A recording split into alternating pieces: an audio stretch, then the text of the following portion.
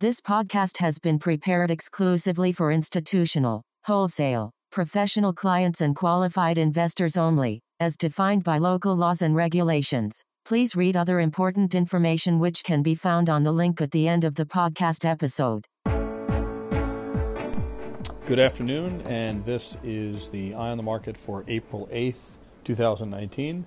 And if you're listening, you're about to hear some Fed Zeppelin, because that is the title of today's note.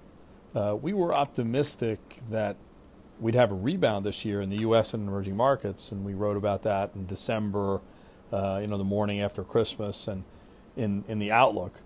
But markets have moved well above even what we thought we would see.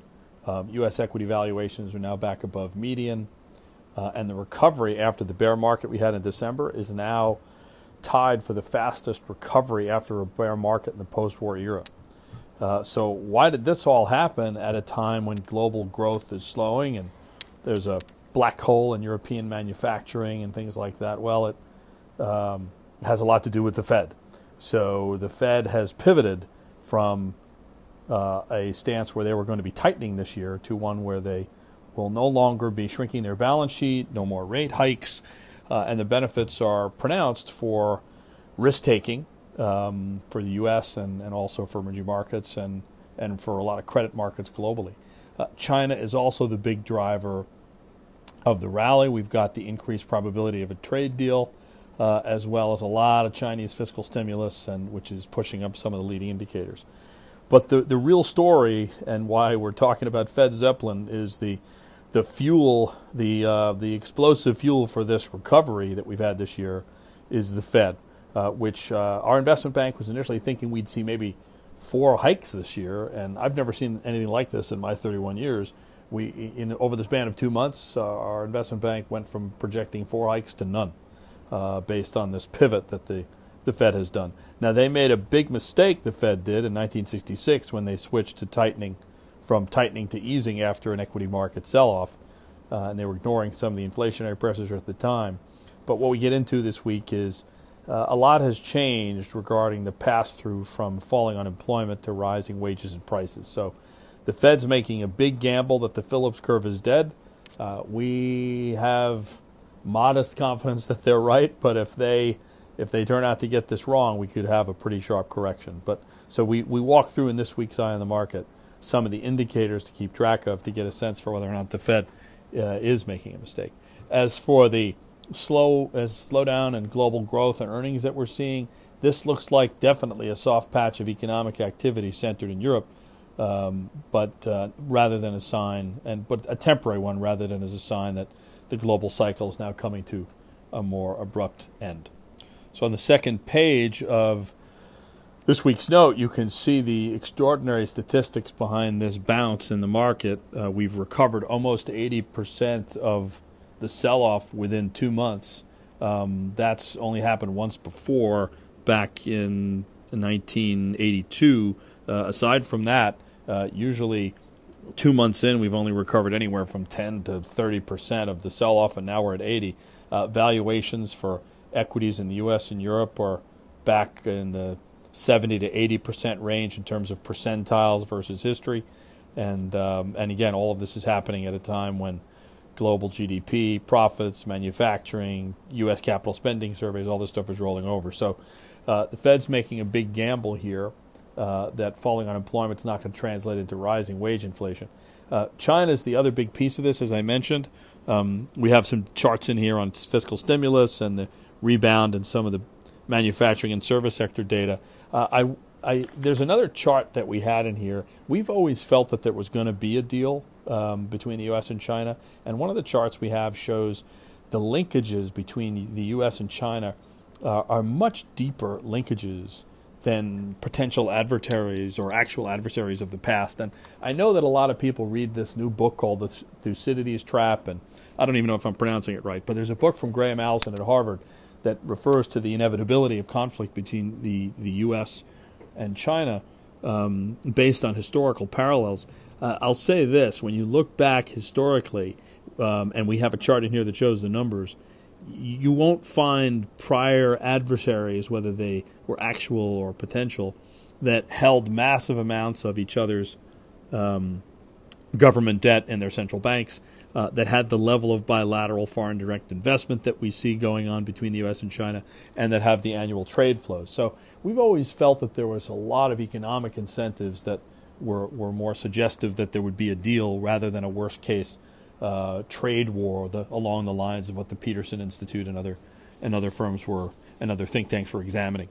And just I do want to say this about if there is some kind of deal. I can already hear in my head the media sniping and complaints about that the U.S. deal with China maybe entails more purchases of U.S. goods and some modest opening of Chinese markets, but doesn't accomplish enough on IP and joint venture requirements and Chinese subsidies and discriminatory regulatory practices.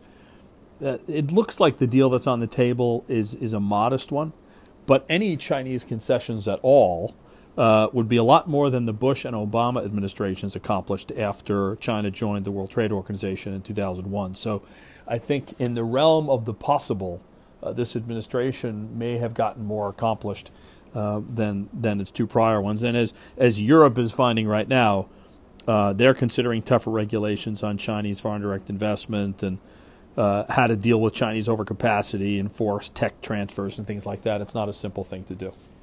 When I mentioned that the Fed's gamble is that the Phillips curve remains broken, for those of you familiar with it, the Phillips curve measures the relationship between changes in unemployment and its impact on wages and prices. And so one of the other things we take a look at this week is what's happened to the Phillips curve and why from 1980, let's say, to 2000, it behaved the way it normally did, where unemployment falls and eventually wages and prices go up. And over the last decade or two, all of a sudden that relationship is broken. We take a close look at how behavior of companies to absorb cost changes through margins rather than prices, globalization, which makes U.S. prices more sensitive to global conditions and domestic ones, impact of online retailing, impact of falling labor bargaining power.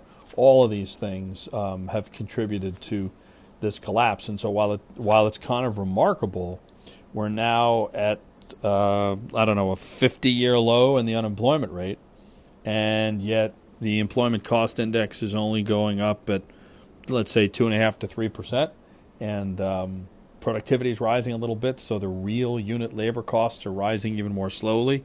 Core PCE inflation is pretty relaxed. Most inflation expectation numbers are pretty stable.